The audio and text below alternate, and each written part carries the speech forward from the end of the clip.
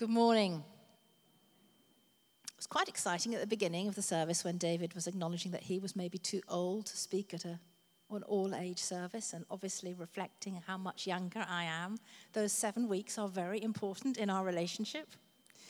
So could I just ask you to bear with me? And this morning, really try to channel your inner child in one or two of the examples I'm going to use, because things have slightly changed since I walked into church this morning. I'm going to start off by reading the passage that we have, this chapter from John's Gospel. But I want us to really try to think about the question that we have: who is Jesus? And what does this passage have to help us understand about who Jesus is? Jesus prays for himself. After Jesus said this, he looked towards heaven and prayed, "Father, the time has come. Glorify your Son, that your Son may glorify you. For you have granted him authority over all people, that he might give eternal life to those who you have given him.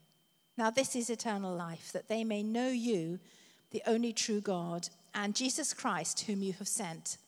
I have brought you glory on earth by completing the work you gave me to do. And now, Father, glorify me in your presence with the glory I had with you before the world began. I have revealed you to those whom you gave me out of the world. They were yours, you gave them to me, and they've obeyed your word. Now they know that everything you have given me comes from you. For I gave them the words you gave me, and they accepted them. They knew with certainty that I came from you, and they believed that you sent me. I pray for them. I am not praying for the world, but for those you have given me, for they are yours. All I have is yours, and all you have is mine. And glory has come to me through them. I will remain in the world no longer, but they are still in the world, and I am coming to you. Holy Father, protect them by the power of your name, the name you gave me, so that they may be one as we are one. While I was with them, I protected them and kept them safe by that name you gave me. None has been lost except the one doomed to destruction, so that the scripture would be fulfilled. I am coming to you now, but I say these things while I am still in the world, so that they may have the full measure of my joy within them. I have given them your word, and the world has hated them, for they are not of the world any more than I am of the world. My prayer is not that you take them out of the world, but that you protect them from the evil one. They are not of the world, even as I am not of it. Sanctify them by the truth. Your word is truth. As you sent me into the world, I have sent them into the world. For them I sanctify myself, that they too may be truly sanctified. My prayer is not for them alone. I pray also for those who will believe in me through their message, that all of them may be one. Father, just as you are in me and I am in you, may they also be in us, so that the world may believe that you have sent me. I have given them the glory that you gave me, that we may be one as we are one. I got that wrong. I have given them the glory that you gave me, that they may be one as we are one. I in them and you in me. May they be brought to complete unity, to let the world know that you have sent me and have loved them even as you have loved me. Father, I want those you have given me to be with me where I am and to see my glory, the glory you have given me, because you loved me before the creation of the world. Righteous Father, though the world does not know me, I know you, and they know that you have sent me. I have made you known to them and will continue to make you known, in order that the love you have for me may be in them and that I myself may be in them. So it's quite a long passage, and despite my stumbles, I hope that you have heard the passion and the enthusiasm with which Jesus prays. And I found a really fascinating chapter to read and reflect. That's why I did decide we would read the whole of it this morning, because we really want to try to understand more about who Jesus is. And this chapter comes really late in the story of Jesus' life on earth. It comes literally just before he's going to be arrested and tried and eventually leading to the cross. The next verse, at the beginning of chapter 18, just to steal David's thunder, is headed, Jesus arrested. And it says, when he had finished praying, Jesus left with his disciples and crossed the Kidron River. On their other side, there was an olive grove, and he and his disciples went into it. Now Judas, who betrayed him, knew the place. So Judas came to the grove. So we are at that absolutely crucial point in history and in Jesus' life and ministry on earth. And when it comes to the point where John, the dear close friend, a disciple, apostle of Jesus, is recalling these incredible moments that led up to Jesus' death and resurrection, he gives an enormous amount of time and space in his gospel to this public prayer that Jesus prayed. And I just want to tease out with us a few things about what we learn from Jesus' prayer and how we can use that as a template for our own prayers.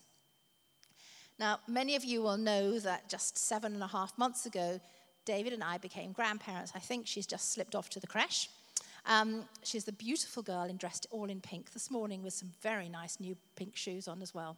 But Annie's favorite series of books at the moment are called That's Not My. And I don't know if there are other parents and grandparents who are here who had the privilege of reading again and again and again and again these stories. They start off with a picture of an animal, and it could be a tiger or a meerkat or a pig or a duck or whatever it may be, and there's even a tractor and a cow and a car, all sorts of things.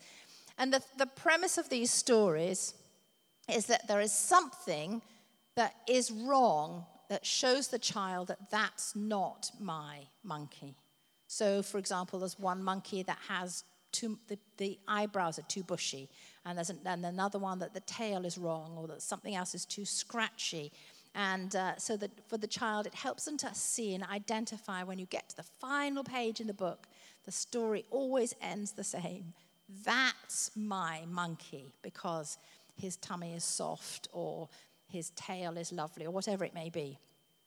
And I've just found that a really interesting thing that we have to learn in life, the things that distinguish what's true and right from what isn't. And that even at a very early stage, we're teaching children to distinguish between, the monkey with the bushy eyebrows, that's not my monkey, to the monkey with a soft tail, that is my monkey. It matters that we work out from a lot of different things or situations, the things that really are right and true, and the one that we love, and the one that is ours. And what we want to do in our lives and in encouraging our children and our grandchildren is to help to identify that this is my Jesus. And I want us to think about how in this prayer today, Jesus helps us to understand more about who he is and how he can be our Jesus. We know that prayer is so important to Jesus. We see right through his life so many times when he took time out, he went away from his disciples, he took time to go away to be with his heavenly Father to pray. And as we have just prayed together, he taught us the words of the Lord's Prayer. And he told us, when you pray, pray like this. And he gave us a format for prayer which acknowledged who God is, acknowledges who our sins, our need of God, and we pray for God to come into our lives. But this prayer is a little bit different. I turned over the page. I was getting us excited and going ahead to chapter 18. So it comes into 3 really interesting sections. The first section is that Jesus prayed for himself, and the first 5 verses of the chapter are how Jesus and what Jesus prayed for himself. And the main focus of his prayer for himself wasn't, Lord, save me from what's coming, or please may Judas not find me, or anything like that. Jesus' prayer was that how he would live the rest of his life and how he would die would bring glory to God. even though he was coming to this crisis point in his life, he was about to be arrested and tried and crucified, and he knew all of the horror that would bring for him, he still prayed the shortest part of his prayer for himself, because he wanted to pray that God would give glory to his name through the way that Jesus lived and died. In verse 4, he said, "I have brought you glory on earth by completing the work you gave me to do." And it's quite striking that it was the shortest part of the prayer that Jesus prayed for himself. And then Jesus prays for his disciples. And he prayed for the people who he was closest to, the people who he had spent so much of his earthly ministry with, the people who he had taught about God, who he had, as he said, explained who God was, explained who he was, and they had understood everything that God had done in him, and they were ready to carry on, even though they didn't know it. They were ready to be Jesus' body on earth. "Now they know that everything you have given me comes from you," he said in verse 7. "For I gave them the words you gave me, and they accepted them. They knew with certainty that I came from you, and they believed that you sent me." Jesus prayed for those closest to him. But his prayer for them, again, is for God's blessing and protection. And also in verse 13, that they might have the full measure of my joy within them. That Jesus prayed for what they would most need, which is a sense of God's presence, sense of God's blessing, his protection upon them, and that more than anything, they would be so full of his joy that it would be contagious. And then thirdly, Jesus prayed for all those who would follow him and choose to trust in him, and that includes us, as a result of the life and witness of his disciples. He prayed for his church throughout both the present and future generations. Now, last Sunday evening when we were looking at chapter 16, David said, "Prayer is our privilege and our resource." Prayer is our privilege because we, however flawed we are, however much we have failed God, however much we've needed to pray, "Forgive us our sins," as we forgive those who sin against us, God forgives us and gives us prayer as our privilege of direct access to the King of Kings, who is our Heavenly Father. It's our privilege to call him our Father. It's our privilege that, as Jesus taught us, we get the right to call the King of Kings, the Lord of Lords, the Creator of the heavens and the earth, Abba, Father. But prayer is also our greatest resource. We get to bring the situations and the people and things that we're concerned about to the amazing God who can actually do something about our worries and concerns. So in those three simple but practical truths in this prayer, Jesus prayed for himself, he prays for his disciples, and he prays for all believers. And that sums up his prayer. Our Jesus, who loved to pray, to love to spend time talking to his Father, prayed that his life and his death would bring glory to the Heavenly Father. He prayed for those who were closest to him for God's protection, God's blessing, and he prayed for us as part of his future body, for those who would choose to love him and to serve him and to follow him. So what might we take out of these verses that would impact our prayer life? Firstly, I think it's okay for us to pray for ourselves, but not so much the shopping list that sometimes we're tempted to do, but more that we pray that we live our lives well, and that we live our lives in such a way that other people see Jesus in us and are attracted to him, that our lives count and bring glory to God.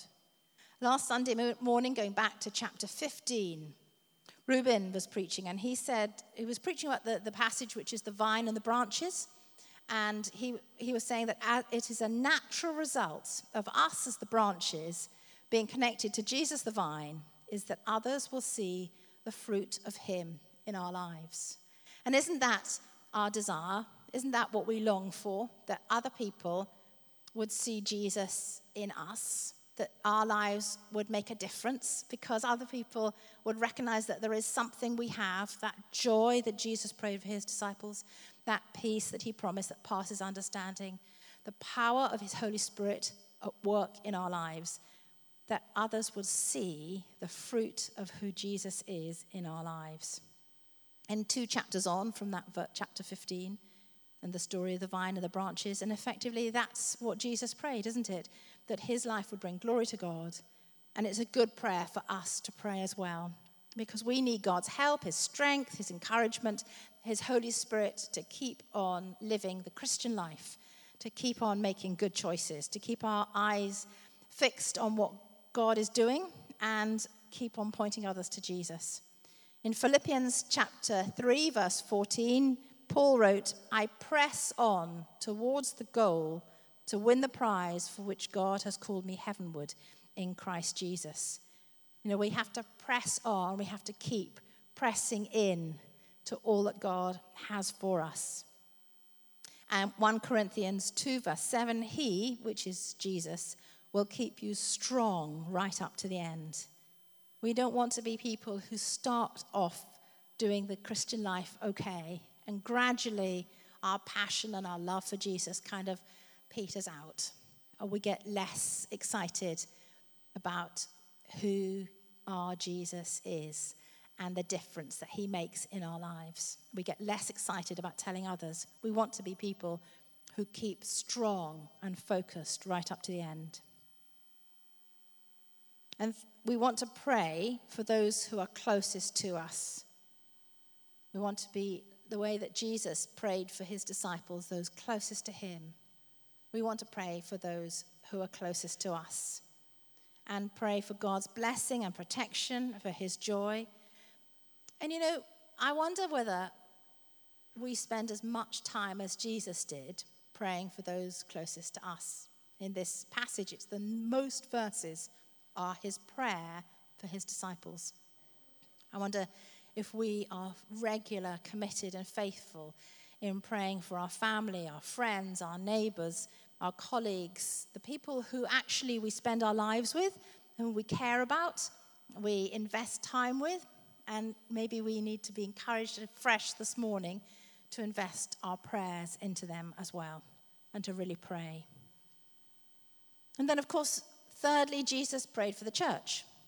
And what a good model for us to pray for the church throughout the world. So I've got a few suggestions of places you might want to pray for this week, places where we have connections with the church. So Mark and Liz in Cambodia, Miriam and Sally and the team who are currently working in Rwanda for God's protection and blessing and safety on them. As we have already prayed, we want to pray for Lawrence and all the team who are heading back this morning after the Great Escape Camp, and perhaps particularly to pray that nothing that has been spoken into these young lives would be stolen away, that there would be real fruits as a result of this week of camp. We want to pray for all the other people from Willowfield who are involved in all sorts of other mission work and outreach work over the summer camps, but also longer-term ministry and mission here in Ireland. Maybe it's appropriate that we would pray too for the local church.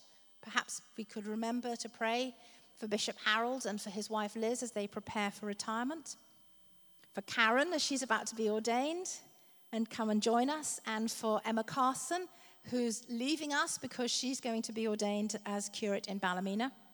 David Jardine and Rory Blake Knox. You'd have thought David and I communicated better, wouldn't you? But he's prayed for all the things that I had already thought we should pray for this morning and encourage us to pray about. Please remember David and Rory as they prepare for this ordination for ordained local ministry at the beginning of September and this exciting new development for them. And we also, more than anything, want to pray that the people who we connect with, who live around us, who walk past this church on a regular basis, would discover something of who our Jesus is and that they would see something of him in how we behave and what we do and how we treat them. And I just want to remind you that we're in the middle of our holiday hunger program at the moment in August. It's a time when we specifically reach out in practical ways to help people who are struggling to help feed their children because of the long summer holidays and no free school meals. And do you know, we actually need as much food for the holiday hunger program, Tuesday takeaways, as we do for all of the Christmas hampers. So there's a list of things on the notice sheet. And if you were able just to bring a couple of those with you next week, next Sunday, it would make such a difference in a practical way. But when you buy them or when you put them in the trolley, maybe you could pray for that particular family who's going to receive those items, that as a result of what we offer them, they would be attracted to the Jesus who we love and serve. So as I close, the Jesus who we love and serve was a man who, as he faced the greatest trial and crisis of his whole life and ministry, took time out to pray. He prayed for himself that he would live in such a way that would bring glory to God. And that's a great prayer for us to pray for ourselves. He prayed for the people closest to him, that they would know God's blessing and protection and joy. And that's a great prayer for us to pray for those closest to us. And he prayed for the church, that the church would continue to demonstrate and proclaim the goodness of God, the love of God to those who don't yet know him. And that's a great prayer for us to pray. So as I'm going to close with a word of prayer that would hopefully encompass all of that. Father, thank you for the privilege of prayer. And thank you that it is a great, great resource for us. And we want to bring to you in this moment all the concerns of our hearts. We want to pray, Lord, that you would speak into our lives individually. Guide us and lead us, protect us and bless us so that our lives would count in our generation. And that because I love you, because we love you, others would come to know and love you too. We pray for those closest to us, for our families, for our friends, for our colleagues. We pray for your blessing and protection on this community. And we pray that people would come to discover the joy of following Jesus for themselves. And we pray for the church. We pray for Mark and Liz in Cambodia. We pray for Miriam and Sally and all of the team in Rwanda. We pray for our youth leaders and volunteers and all the young people as they come back from camp. And for our ongoing ministry and outreach from this church into this local community, for your blessing, for your glory, and for many, many people who don't yet know and love Jesus to have the joy of discovering him for themselves. And we pray all of this in his name. Amen.